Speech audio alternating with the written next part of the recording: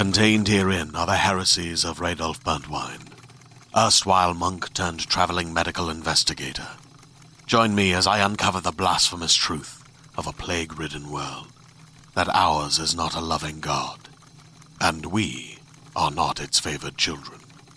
The heresies of Radolf Burntwine, coming January 2nd, wherever podcasts are available.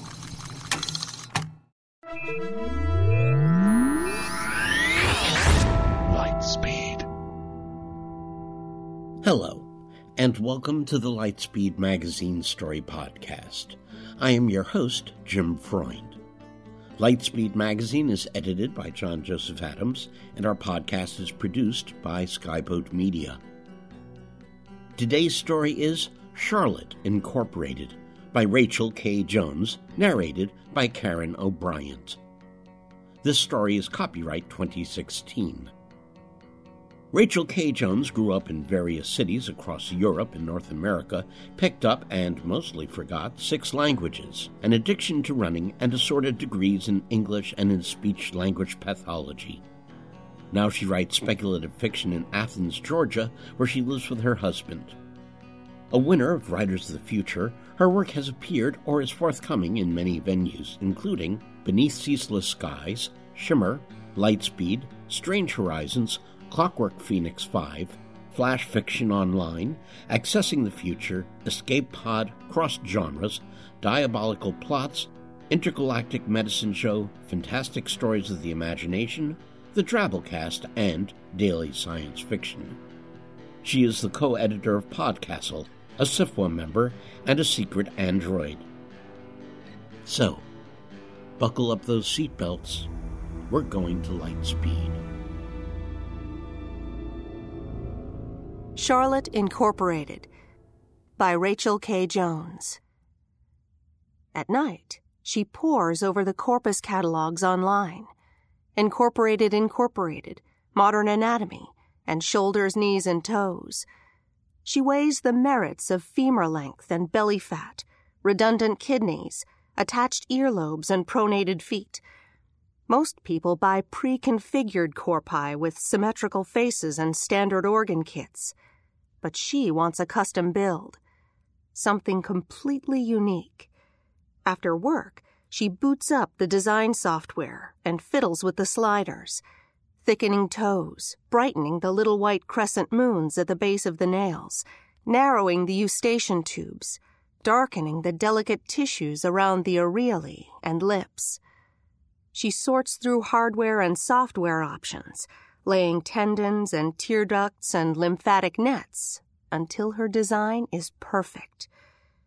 On weekdays, she soothes angry customers at the Terrell Telecom call center. Each morning, Mr. Dalton, her smug, incorporated boss, installs her into a generic company corpus called Hank. She knows the corpus is male, not from genitalia. The company is too cheap to buy more than the torso and head, but from the thickened vocal folds. Male voices inspire more confidence than female ones, Hank. Basic psychology. Mr. Dalton explains. Privately, she calls herself Charlotte, but she can't correct him. Technically, only corpi have names, and Charlotte is just a brain in a jar. Mr. Dalton's corpus is one of Incorporated's standard office jobs, customized with dark brown hair, a goatee, and stylish myopia, paired with chrome glasses. But Charlotte recognizes the telltale patella shape and distinctive chest-to-hips ratio. His face is symmetrical, and his navel smooth. He didn't even bother with nipples. Generic, uninspired, lazy. When no one is watching her at work, she stimulates each of Hank's cranial nerves in turn. On her command, he pouts, weeps, and sneezes at the cubicle wall. Mr. Dalton insists that she grin on the job. Customers can hear the smile in your voice, Hank, he reminds her, but Charlotte's favorite expression is the frown, especially deep scowls that yank the brows together and downward into a sharp gulch. When she is incorporated, she'll frown all the time, and no one will be able to tell her no. Someday. If her coworkers are bothered by any of this, too, they don't say so. During lunch, they gather in the break room for gossip while grazing their corpii on company-brand Nutri-Kibble. Hank doesn't have taste buds installed, so Charlotte makes him bolt down his kibble quickly while the others chit-chat. Ian has unlatched his corpus's scalp to lave the dangling filaments of his cauda equina in a cup of Nutrifluid as his corpus eats. An unfamiliar female corpus slides into the seat next to Charlotte and opens a brown sack. "So what do you think, Hank? How's my new look?" Charlotte takes in the dark thicket of eyebrow hair over deep brown eyes, the skillful gray streaked through long black hair. It is the port wine stain on her left forearm that gives it away. "Shanti?" asks Charlotte. Shanti's new corpus bobs her head. "Yup." "When did you get incorporated?" It makes no sense to Charlotte. Just last Friday, they were commiserating over how much a custom corpus cost and how hard it was to save anything on their salary. Shanti winks a well-lashed eye, with epicanthic folds, crisp as hospital sheets. "It's a secret. I found a shortcut, perhaps. It's a little bit black market, but if you want..." She unfolds a cheese sandwich from her paper sack and nibbles the brown crust. Charlotte can't help but envy those gleaming bicuspids and chemoreceptors. Hank gnaws kibble with the solid ceramic plate that passes for teeth. "No, thank you," Charlotte says firmly, feeding Hank another bite of flavorless kibble. As tempting as it sounds, she knows better than to take shortcuts on anything so important as her future. At the end of the workday, Charlotte climbs out of Hank and returns home to a room the size of a bathroom stall that serves as her apartment. It's small, even by the standards of the unincorporated, just big enough to fit her transporter, if she folds in the wheels. The jar's dome scuffs against the ceiling. The glass is developing a cluster of cross-hatched scratches there. If she had a corpus, she would be going bald on top.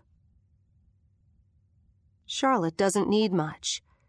There is a power outlet for her batteries, a plastic black storage trunk holding some maintenance tools for her transporter, and a sickly cactus the size and shape of a softball, which she mists each evening with a spray bottle. When the door locks behind her, the room goes dark, and that is when the roaches scurry in, searching for moisture. But Charlotte doesn't mind them. She can escape. She climbs out of her jar, laves her gray matter with Nutrifluid, and weaves her peripheral nerves into the control console that connects to the internet, via a neighbor's unsecured network. Online, Charlotte feels almost whole. She loads her sensory sim app and goes for a virtual run down a lane of mossy live oaks in the fall, where the leaves drift and swirl like red and yellow pinwheels. A Savannah, Georgia sim, where she first came into consciousness as J. Provost L. Bohannon II, created, like everyone, to be free. Free to live and work and chase her dreams, if she could only catch them. If she could pay off her birth debt and save for a corpus of her own.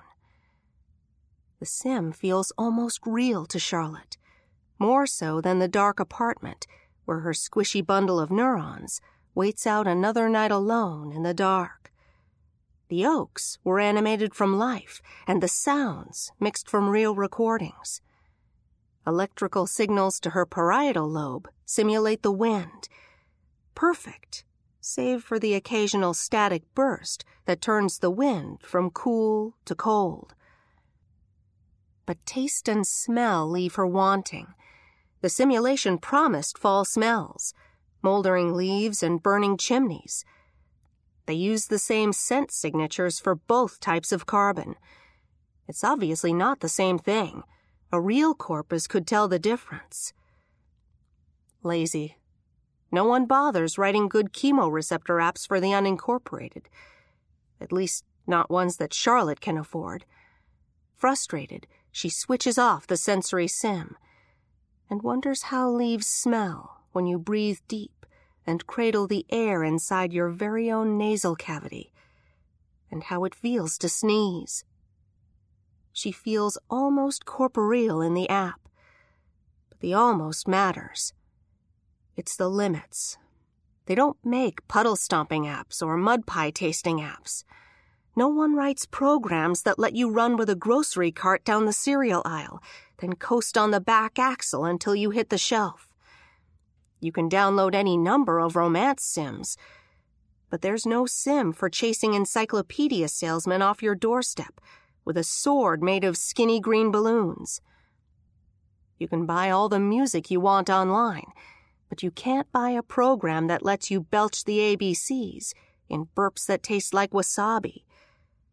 But she will do it all when she becomes Charlotte. She's scrimping and saving. She uses sleep mode 8 hours a night to save on power. Good practice for corpus care, or so she tells herself. She buys generic NutriFluid and changes the waste filter every 8 days instead of the recommended 6. She imagines each sacrifice as another fine nerve filament reaching from her cerebellum toward the Charlotte she longs to be. She sleeps suspended inside the biochamber, brainstem trailing its fine lattice of disconnected nerves. And she dreams corporeal dreams. The blueprint comes to life, the details exactly as she has selected. Perfection. Charlotte's corpus will be 60 years old because she loves the way corpi droop at that age, sort of like weeping willows. She'll store extra fuel in thick padding on her belly, waist, and hips. Her black skin will be prone to flaking because Charlotte plans to try every scent of lotion they sell, once she has the chemoreceptors. Her hair will be thick, black, kinky, and unruly, like dendrites, and she'll never try to tame it. Another month of saving should make the down payment. Then Shanti will see you can make it the old-fashioned way, 1 penny at a time. Monday morning, Charlotte's alarm app stimulates her anterior hypothalamus and switches on her external feeds. Charlotte opens the door with a silent command and scrapes the door frame as she rolls out. A bad wheel jounces her gray matter as she rolls down the stairs, pinching one of her peripheral nerves against the glass wall. Irritated, Charlotte wishes for a mouth to frown with. At last, she makes it out into the drizzly, dim December morning and heads for the bus stop. She passes a wet gray lump, crawling through a puddle in the gutter. Someone without any biochamber at all, barely clinging to life. Charlotte stops to lave the poor soul in a dribble of NutriFluid from her chamber. But it's all she can do, since she has nothing else to give. The bus arrives at 6:50 on the dot. Alicia, the incorporated bus driver, lowers the access ramp, and Charlotte boards. Alicia has a short, plump corpus with deep brown skin and a vestigial palmaris longus tendon in her right wrist, which bunches the skin when her hands clench the steering wheel. Charlotte appreciates the attention to detail. Most people don't bother these days. "Good morning," Alicia says, as Charlotte struggles to get her biochamber up the ramp, thanks to the uncooperative wheel. "Good morning," says Charlotte's voice module, which somehow never sounds convincingly human. At least it's female. Someday, when she's incorporated, she'll have skin that shade and a palmaris longus to boot. But she won't drive a bus. No, she has other plans. Charlotte wants to spall concrete and lay asphalt. 3 corpi have chosen seats on the right side of the bus. The left, which comes equipped with sets of blue nylon straps and floor anchors, is reserved for the unincorporated. A few are already strapped in, their jars lined up like bubble wrap. Not everyone is so unhappy with their state. Some unincorporated are content to a quiet life in a tiny room with a cactus for company. They spend their money on better apps, and it is, perhaps, enough. Enough to live and work and die in half a body belonging to someone else. Enough to flatten life's dimensions to a handful of choices on a checklist. Your infinite potential contained in a jar. Charlotte has never understood their contentment because her jar has never been enough for her. She rolls into her usual niche behind the driver's seat, and Alicia straps her securely against the wall. Charlotte trains her cameras out the window as the bus rolls forward. There is a road crew working on the pavement this morning. They are replacing the uneven sidewalk across the street. She imagines herself as Charlotte, out among those corpi, perhaps wielding the jackhammer, perhaps pouring cement, her muscle groups working in perfect pairs, biceps and triceps, quadriceps and hamstrings, agonist and antagonist struggling together against the pull of gravity. Then, suddenly, the impact. One moment, Charlotte is watching the street through her video feed. The next, the glass shatters, Alicia screams, the whole world rolls upside down. Charlotte's biochamber pitches and cracks on top, where the scratches have made the glass weak. Her tender gray matter concusses against the wall. Nutrifluid leaks as the outside world invades her shell. The liquid drips into the exposed electronics of her maintenance hatch. Blue sparks dance around the edge of the camera. One by one, her systems go offline. First the voice module, then visual, and finally the audio feed. The last thing she hears is Alicia taking command of the wreck over the screams of the other corpi. "Hang on, everything's gonna be all right." Then Charlotte is trapped in darkness. Marooned, cut off from the world, Charlotte plunges into the blackness of her own mind. Desperate, she fires electrical impulses down her nerves, a castaway tossing bottles to the sea. Nothing. Total sensory deprivation. Love notes sent, but left unanswered.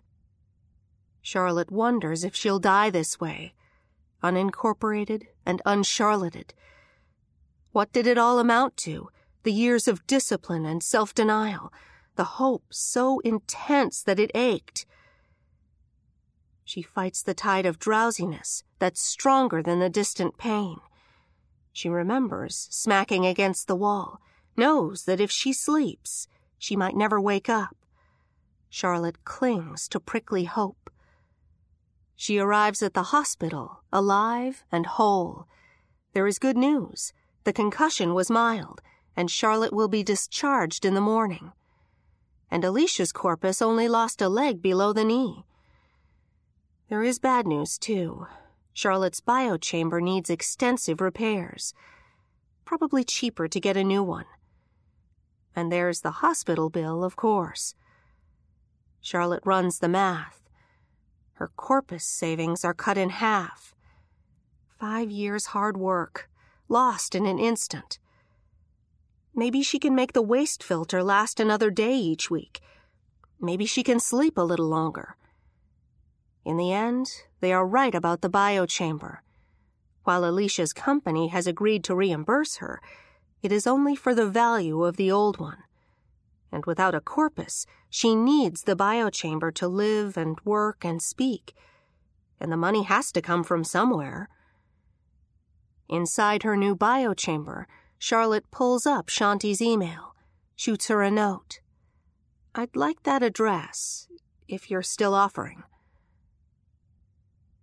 One advantage of the new biochamber is its speed. Charlotte zips down the sidewalk through a nice part of town she normally has no business in. There are almost no unincorporated out here. She has to pull over several times to let the long-legged strides of Corpi overtake her. Incorporated people have important places to be and tend toward impatience. The address Shanti gave her is a Corpus-sized apartment. Charlotte has only seen such places in internet vids, advertising Corpus life. A male Corpus answers the door. Prominent zygomatic arches, a popular trend in the West, and a customized roundness plumping out the rectus abdominis, which disguises the standard modern anatomy frame almost perfectly, to Charlotte's practiced eye. "Yes?" His voice is cigarette rough. Another artistic touch. "I'm here for a Corpus." Charlotte pipes through her voice module. "My friend Shanti said I could get a bargain." He flings the door open and steps aside to let her wheel past his knees. The place is even bigger inside than she imagined. There is a whole kitchen on the left, just for preparing peanut brittle and squash casserole, and all the other wonderful things Corpi eat. The hallway runs ahead, opening into several rooms on the right and left, before terminating in an open space. That is where the Corpus leads her. "You're in luck. We just had a few good models come into inventory today. Fresh." It is hard to keep up with his long, strong Corpus stride. Charlotte almost rams his shins when they enter the large living room. She cannot imagine what she would do with so much space. If she had a Corpus, maybe a few cartwheels. That always sounded like fun to her.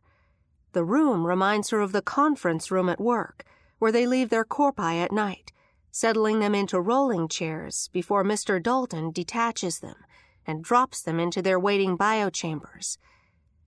This room has chairs too, puffy green recliners, with dusty stuffing hanging out of splits in their sides, and in each recliner, a Corpus.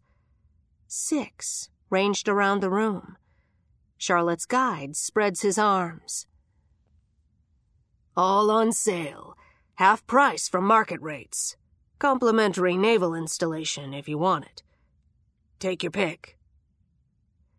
Charlotte rolls between the chairs and examines her options, zooming in her biochamber's cameras for a closer look. She disregards the 3 males outright. Of the 3 remaining, she can instantly see that none of them are Charlotte. Not properly. Too young, too pale. None of them have belly buttons, as the salesman said. One of them is so thin, the cheap, generic pelvis looks like it might cut through the skin over the waist. Is this it? Even her artificial voice doesn't disguise the disappointment. The male Corpus grins. The risorius contracts, but not the zygomatic major. "You can always upgrade it later. Still cheaper than buying new." It's a fair point, and the used Corpus in the middle isn't so bad. It's young and a little too thin for Charlotte's taste, but the frame is good quality, and the height about right. And anyway, it'll age, and with enough peanut brittle, she can round it out. "That one," she says. "Does it have a palmaris longus?" He grabs the Corpus's right hand and scrunches the fingers together until the little muscle pops out like cord. "There you go. You want it then?" Charlotte remembers her sensory marooning during the accident. There are no guarantees in life, no Corpus waiting for everyone. It could be now or never. "Yes, please." She logs into her bank and arranges the money transfer. He asks her to mark it as a gift. Then he hauls the limp Corpus upright and works open the skull bolts, which look a little sticky. Charlotte, at last, she thinks. The skull pops open with a sound like a tooth yanked from its socket. The man reaches inside and rips out something wet and gray. It isn't moving. "Oh, God," says Charlotte. "That's a person!"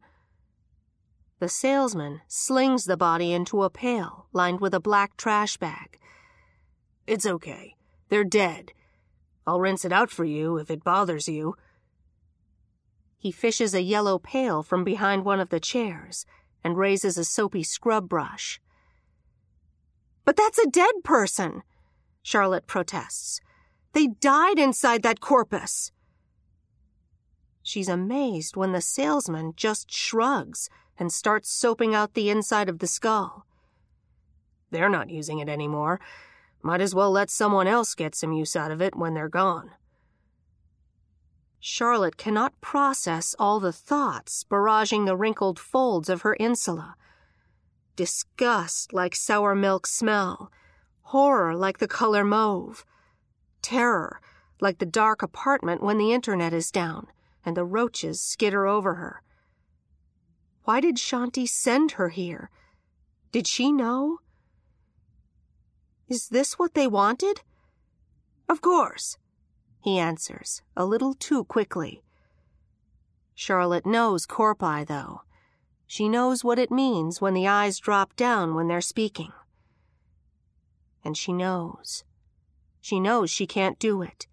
She can't take a person's most personal possession, their own hard-won Charlotte, without their permission. You were supposed to be buried in your corpus. Your corpus was you. "I don't want this. I'm going to reverse the transaction." Instantly, the salesman's corpus stiffens. His chest puffs and his arms cross.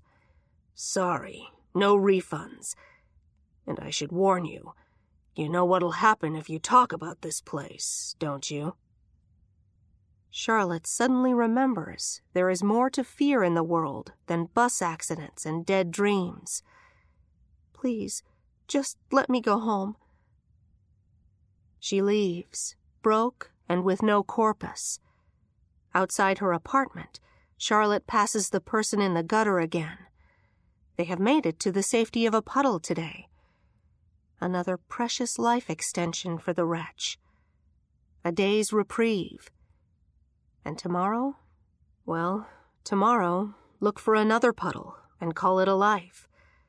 With her nest egg gone, Charlotte's own puddle is receding, all her dreams washing down the drain.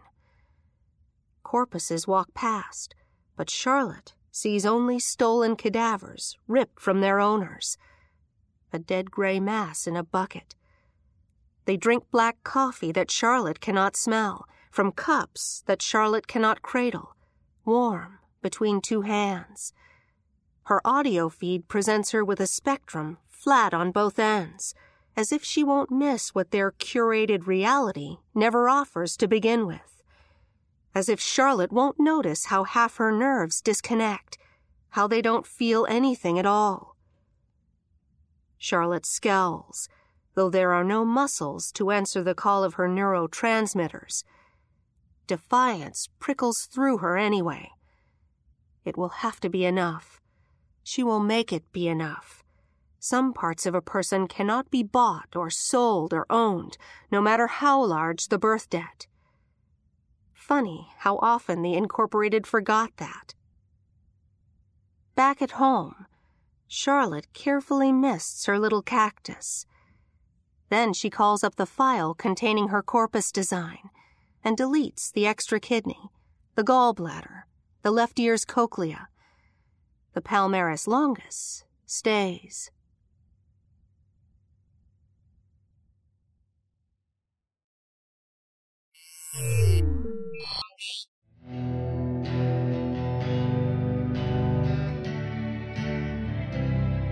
Welcome back.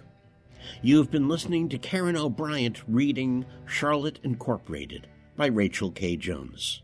We hope you enjoyed it. If so, please help spread the word by leaving a review or rating at iTunes or the social media venue of your choice.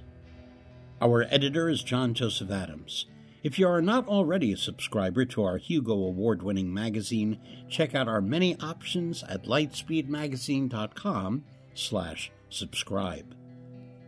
Our sponsor this month is our friends at Tor Books. We had such great success destroying science fiction, fantasy, and horror these last 2 years, first with women and then the queer communities, that we decided that 2016 will be the year that we will feature people of color destroying the genres, using our favorite weapon of choice, prose. We are kickstarting this special project, so launch that browser and go to destroysf.com/POC to join the campaign and earn all kinds of thank you returns. We have only until February 19th, so join in now. Skyboat Media, the most respected independent audio production team on the West Coast, produces the stories for this podcast. They are headed by the Audie and Grammy Award-winning narrators Stefan Rudnicki and Gabrielle DeCure. Check out their website at skyboatmedia.com. Music and sound logos are composed and performed by Jack Kincaid. Post-production for Lightspeed is in association with yours truly. This podcast is copyright 2016 by Lightspeed Magazine. Thanks for listening. That's all for now. See you on the Bitstream. I'm Jim Freund wishing you cheers from all of us at Lightspeed.